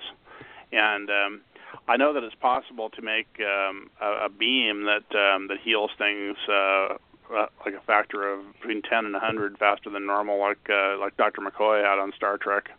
The aliens use that technology as well. If you combine the two, I would think that the being combining those two technologies would be virtually immortal, unless you got completely blown up or something. So some species live hundreds of thousands of years, if not millions of years, and some species have shorter life expectancies. So TJ, we have 20 minutes left. I'd like to ask you some questions. I'll tell you. With Steve being here. 18 minutes. Okay. Yeah. So TJ was on. She's in the secret space program, and she was also in a lot of the secret space program people. Not many, but some have a cover job, which is their real life job, and that's how they get a paycheck. Right. And then they're actually spies or in the secret space program. So TJ's in the category where she had a front job, which was her, one why she got a paycheck, and then her other job she did behind the scenes. So she's been in the military. I was on Johnson Atoll, which is a military base, and I was civilian, but apparently I had a function there too. And I work internationally, Steve. Seems like a cool place. I'm on the international council. I've always wanted to go there. I do advisory council. I do advisory council work, intergovernment relations and intergalactic relations, but it's a totally different level of existence than Solar Ward or 20 and Back programs. Yeah. Okay. So sorry, why don't I get you tickled. Talk about? TJ and I have had non-governmental organizations. and she gets shy about talking about her stuff on, and I'm telling self-disclosure. You just bring this out. If you bring it out, you're going to shift the whole planet and move over to Randy Kramer. Here comes TJ Morris. Blow him out the wood. What would you like to say? What would you like to say today on the show with Steve, so he can witness you and you can, talk to somebody besides me? What would you like to say? Steve, you haven't worked in the government, but you've done contractual work, non-government organizations. With the reason I'm asking, we have an international council of nanotechnology. I think so. I have reason to believe they loan me out to the government once in a while, but I have memories along those lines. I'm not sure what to make of some of them, but we'll discuss that some other time. Well, we have we have an advocacy program, and I think Janet's wanting to know who's running it, but I have the Allied Command, and we work globally, universally, and basically we're coming out at an international level because we're working on we're working on ISS, International Space ship, maybe spacecraft, but anyway, we have that locally, but we have many countries working on it. And we have NASA right here, but they work with globally. So that's one level, internationally, we'll say. And then if you compare that in space, that's one level. So I can talk about that, but, we have plenty of engineers, scientists, and even physicists. So what have you done, TJ? Talk about yourself. What have you done? I have personally worked at a higher level because I have those personalities like a traveler, an observer, an archivist, a historian. And yet, when I was chosen, and that's what they called it, so like Bill Tompkins, you plug into the Corey Good, Bill Tompkins, Emery Smith, Michael Sala, because they're the one on the entertainment industry with Dr. Stephen Greer, and they're all approved, and we're using some of the old CIA, NSA, FBI people.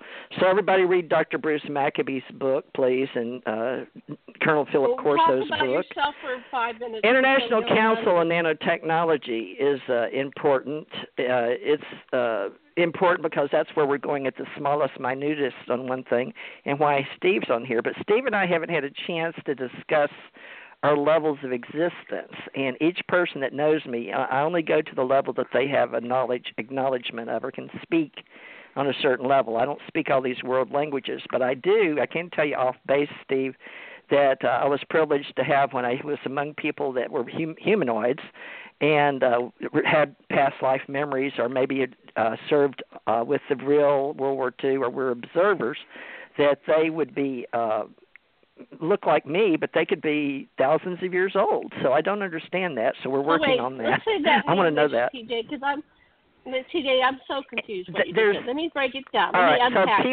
me unpack it for you. Right. So let me just ask one of the questions at a time. Okay, because you go off on a tangent, and I don't know what the hell you're saying. So you are saying you worked with the Brill, yes or no? Not me personally, but people I worked with. They were strictly observers of what humanoids were doing, the ones that were born here. But they come and go at the universal level to come down and monitor only the progress. It's like compare it to the Star Trek. Compare it to Star Trek. Okay. No, let's not do. I just want to do one topic at a time. Well, the reason is because I have to bring it down, step it down. What did you do? So you were on board. I work at an intergalactic, universal. I work at a higher. I work universe to universe to universe. And that was on It's the Russian doll theory. Yes. Right, and you were on a ship. And describe your ship that you were on. Well, it's gigantic. It's miles long, literally miles. Okay, so where is it located? Universally above all the place where you would see the galaxies. It's above a universal level, and it stays hidden completely. They can't pick it up. We told them at one time we switched to microwaves, so they all switched to microwaves. But then I was sort of fibbing about that, too, because I was told to, because they're not going to be able to pick them up. They don't have the comprehension. They don't even have the type molecular structure because they don't give them. Who's the local people on the planet, those that we work with in humanoid form, those on the planet, so everybody that's born here. Can't see this ship. They're not hybrids. No. So humans can't see this ship. No, it's different. We travel. It's faster than the speed of light. Let me put it that way. If you can't see faster than the speed of light, you're not going to see it. Well, anyway, it's not detectable. On board a ship. That's not even in the space time. Let's just talk about what your job is on the ship. Don't worry about it then. Well, I woke up. What's your job? I woke up to. Well, after death and dying many, many times, I told you I'm an archivist, a historian, but basically I signed up to work in communications this time based on past life history and universally on the planet, because I had been here 9 times before. No, in human form, in this reality. Not another reality, but it's... Right, so as a human being, you signed up in the military to be a communications officer. No. Here I'm in intelligence. I'm considered an investigator. So I signed up under Advisory Council Intergovernment Relations as an ambassador of goodwill for ACRR, Advisory Council, and then went international when I got my clearance level bumped up from 20 years of research on me from 1967 to 87. And then I became a rehire. civilian and in uniform for this country. And what American did you do in the secret space program? What did you do in the secret space program? I do what... What was your job in the secret space program? I'm able to... it's like phase spacing. Now, see, we're going to have to get into a whole new different level separately from the Corey Good. Yeah, what do you do? I can... Steve, help me out here. Let me get Steve to break this down. Steve, the way you remember how I was interested in how you phrased personality splits. You can be in several dimensions at one time, but you know you have memories there like past lives, but you don't know if they're past lives or if you're a time traveler. I was brought in to explain You following me? You can be different. Yeah. Okay, I can be talking to you here because you can hear my voice. But now, up in space, it's a little different. But that's why a lot of the various species don't have to use a mouth because everybody can speak on various different waves. Telepathic. And then that's only the lower levels because there's another level of comprehension that I couldn't even understand on the plasma screens because I didn't even understand all that existed. So they were teaching me at a lower level, but I didn't understand a lot of the higher levels, so I couldn't even comprehend it, to be honest with you. So when I'm in a biological form in visiting this planet, or like we say, we're just visiting this planet, those of us that are hybrids, just visiting, with biological, and you're chosen into the program that William Tompkins talked about, is the fact that these are the ones that are over 1,000 years, and why he was so intrigued with me is, brunette, blonde, whatever, are those that they call the Nordics, right? So it's because we have the ability to be non-locale, if I can go there. People that are biologicals have a reference of only time, space, let's say three-dimensional is the best way to say it, three-dimensional, and that's why we use linear. So when you start talking to people in a different way, they have no point of origin without a biological. It's like a biological clock. It's set for 125 years, and the DNA and the telomeres, and they just decay biologically. But we don't have that, so that's where I was going to go with that. But at the same time, it doesn't exist because you're not just non-local. You can be everywhere in everything at all times. That's why teaching, Russell Targ, Hal Pitoff, why they were working with the CIA to learn about, or teaching, what was that guy that, Steve, you may know, it doesn't matter. But anyway, the one guy, Ingo Swann, I think, taught. Oh, yeah. Remote viewing. Yeah, so you have to step it down. Yeah, you have to step it down, and that was one of the first levels of existence for our government to understand reverse technology was Stanford Research, SRI, in California, where Steve lives. But SRI, and then the hidden history of humanity with the calendars on the planet. It's real complicated, but it's very simple. Once you start putting all the nanotubes together, all the knowledge together. But basically, we're at this.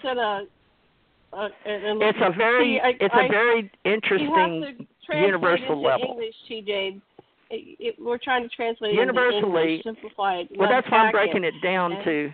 The only thing people are at right now, they don't even understand most of the words, period. It doesn't exist. They can't comprehend it.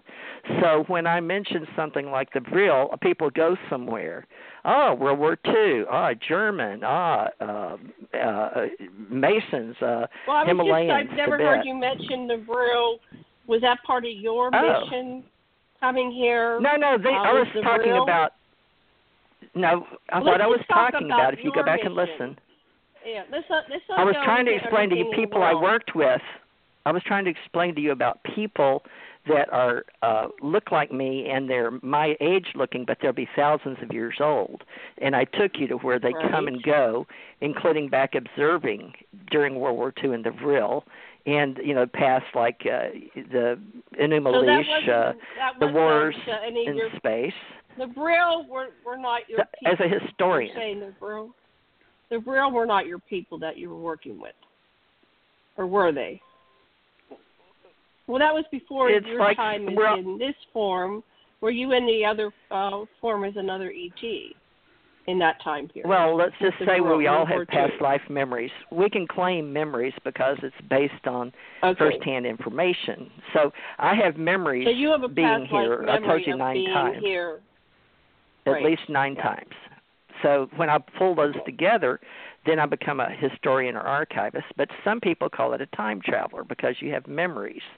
Some people call it life mission or soul purpose, depending on what level of intelligence or language or primary source for reference. So it's all about articulating. And my weak point, Gene, just so you know, or those for listening, is I had a level of communication that I could not deal with. I didn't understand how to break down being everywhere to biological. So my thing was to come back and learn how to communicate. Be careful what you ask for. That's what I'm trying to help you with. Yeah, after death and dying and death and dying and communicating because you go. I'm trying to improve it. Yes, I'm trying to improve it. Yeah, but you have to allow yourself to be. You know, Dr. Michael Fox. What they started was yes/no questions with him because he I don't was even know who that all is. over the place, all the time. Well, anyway. Yeah. Anyway.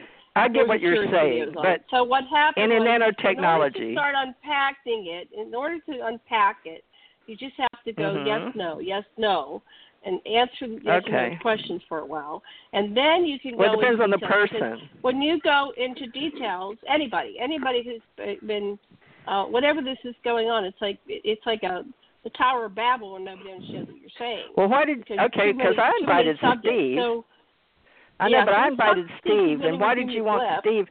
Why did you want to ask me in front of Steve? Because the whole world's going to be listening or can tune in on YouTube sooner or later. Most people won't. I understand your involvement. I wanted to have Steve understand your involvement in the secret space program. And so Steve, do you have any questions for TJ? We have 4 minutes left. I actually have a question that maybe is a little off topic, but it's something that the literature is not too clear on. And you guys have mentioned the Nordics, and maybe you know the answer to this. And I know the Nordics are aliens that look human, but who exactly are they? I have a fair amount of knowledge about the Greys, but I know nothing about the Nordics, and I just wondered if they were Grey human hybrids or if they were the same as Pleiadians or a separate group or what. No, a totally different species, totally white. They came down. We have Nordics that are dark with brown skin and black hair on the lower surface levels, and off planet they live and mined as terra firma. They are the ones that are the groundkeepers, custodians. They have black hair, brown eyes, darker skin, and they live along oceans, and they're very terra firma. Does that make sense? And then you have Earth, those that live. Oh, they prefer terra firma. How does one say that? I don't know the word. They prefer to terraform planets. They're creator god types. Then you have those that are of the sky, or from the heavens came, and they live, when they come down, in answer to your question about just strict, now people don't get lost, strictly the word Nordic, that is used in terms of Norway and the Himalayas as well. And in the ufology world and alienology world, Nordics are completely different species from the sky, meaning they are white, they have no real reason for melanoma, they have no reason for what you said makes hair color. Wasn't that you that said that? I don't know why I'm saying that to you. Maybe I'm psychically picking that up. But you can go back and listen. Anyway, we don't have a need for color in space. So therefore, we may have some that are pale white, pale gray, pale blue. There's no need because there's no solar warden. There's no solar system. You don't have to ward off the sun or UV light. Right. Plus, yes, and then some of them come in various sizes. We even have vapor people. They don't even have, and this isn't off the Stargate, folks. This is just because it's in my database or what I'm programmed with as a traveler. So these are totally different group or species than the Pleiadians. Yes. And the Pleiadians also come exist, from Pleiades. Okay. Well, that's just that's intergalactic, but that's inside this solar system. the ones that are called Pleiadians actually relate to a planet they call Pleiades, or a star system. So it depends on because there's some people that use Venus, and I got in this discussion with Stan T. Friedman because some of the people that were visitors used Venus, and I said, well, the Venus planet isn't the same Venus that are Venusians, right? And so this is where they got it mixed up. It's sort of like information, disinformation, and misinformation. What are we talking about? Are we talking about the planet Venus and the solar system? Get it? Or something out farther. So these are the things we're now establishing in soft disclosure. Is what exactly are we communicating? What's the meaning behind the word? Named Val Thor that was said to be from Venus that worked in the Pentagon for a while, and I'm pretty sure that story is true. So he came from a planet called Venus from another solar system, or? No, I don't know because Venus. You'd have to ask him. He came from this Venus. He came from our Venus, and they have civilization on this. We had a lot of the valiant people at my conference. So, yes, he came from and I'm just giving you my term. There seems to be a huge cover-up going on about our planet Venus, just like there is about Mars. There's very little information available on it, even though they've sent several probes there. We'll have to have you back. Yeah, Janet, we'll have Steve back since you like. I think you bring out some good things, and Janet wants to hear, and so she knows now that you're familiar, and other people, we're really supposed to be off the air, so we'll still probably be recording a few minutes, but we need to go. But, Steve, can we have you back maybe Thursday, if Janet wants to do Thursday, and I'll turn Saturday back over to another guy. Sure, yeah. Sounds good, yeah. All right, let's do this, and that way you can have time to everybody talk about nanotechnology and the cosmos and how Janet wanted Steve to talk and then me talk, apparently, but she wanted Steve to hear me talk. So this is interesting. I wasn't ready for that dynamic. But that's okay. I'm willing to talk more, and Steve does have a level of grounding for me, Steve, so congratulations. You have a very grounding effect for me. Thank you. Yeah, so, and you understand what I'm saying. It's easier to speak. Yeah. People have different waves, folks, when you're talking in sound waves, and different people can anchor other people, where Janet can hype me up, bless her heart, and that's okay when it comes to energy. But that's okay. That's just with me. But I think her voice is a little. But we need to get into that, Janet, with some of your musicians and, all of that. That's sacred geometry and sound and vibrations, unless Steve wants to get into it. But we asked him to come and help us with nanotechnology. So, Steve, are you, just before we get off here, are you eclectic, I guess one might say, in the alienology world? Yeah, I know a lot about a lot of things, if that's what you mean. I'm very, very, I want to know everything about everything, ideally, and I try to know a lot about a variety of subjects. All right. Well, learn about the International Council of Nanotechnology, called ICON, for me. They're multi-stakeholder, and there's groups committed to learning how to control nanotechnology, in the government, outside the government, for industry, and research and development. And that is technology-driven, basically, but you know how we get picky globally.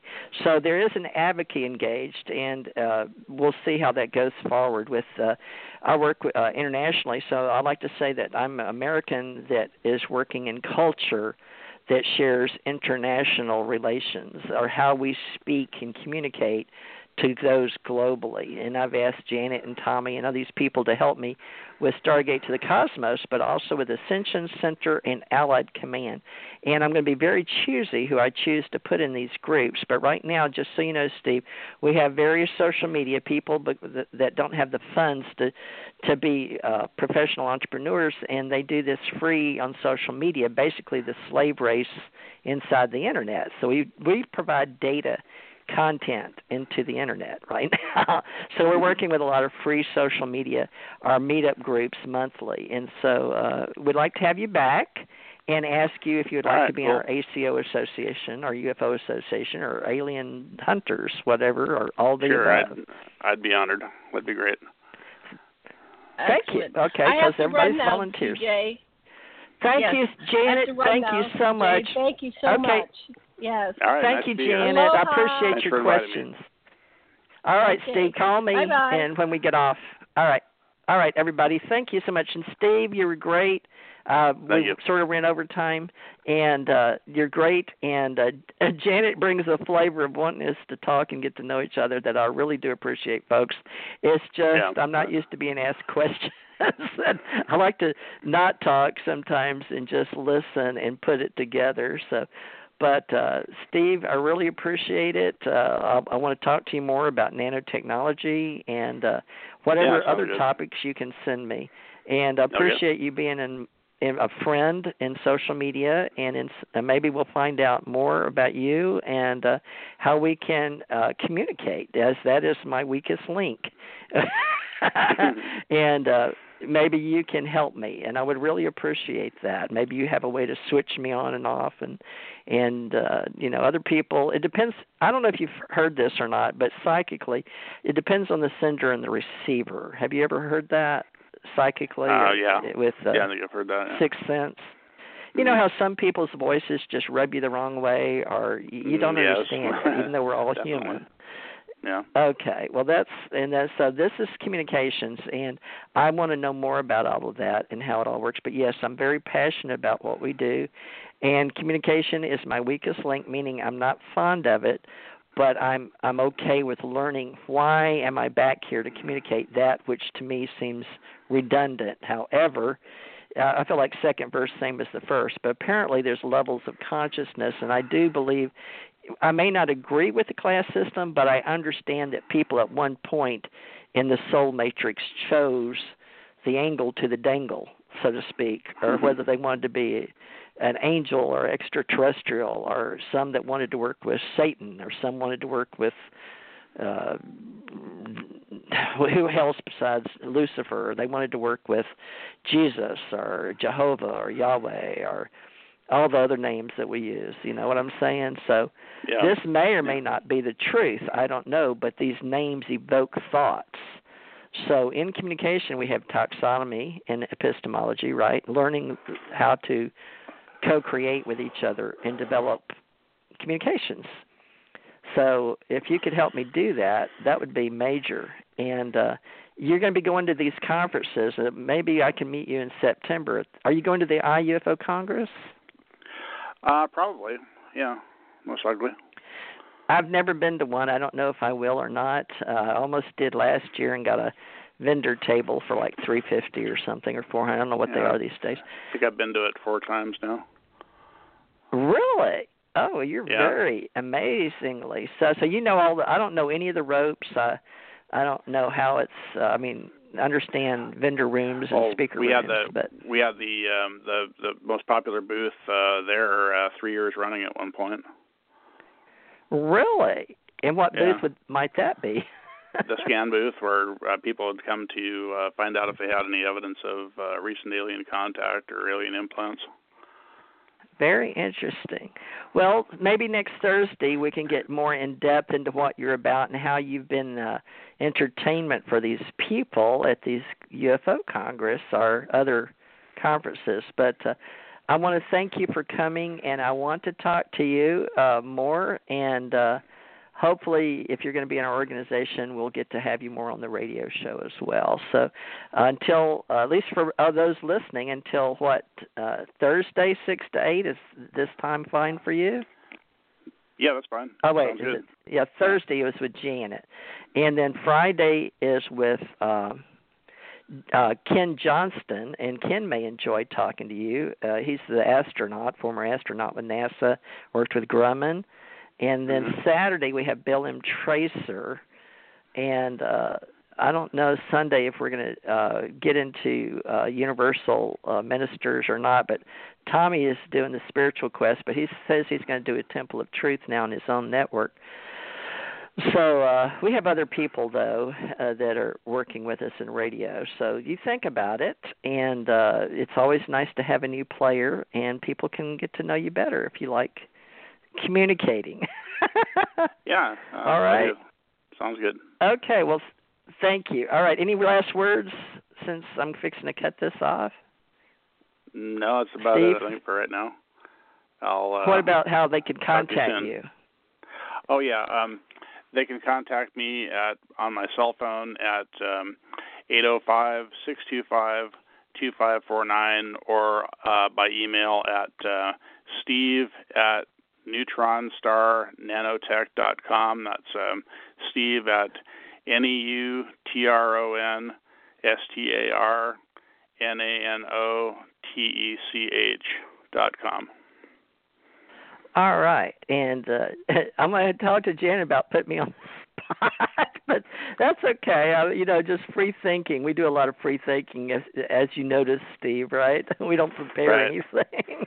Right. But we did put up your name in nanotechnology to get started. So this was your introduction, and hopefully the next show will be much more professional. Thank you, Steve. Sounds good. All right. Thank you. All right. Okay, folks, I'm not going to play any music. You too. All right. I'm going to just hang up. So thank you for joining us, folks. Bye-bye. Bye.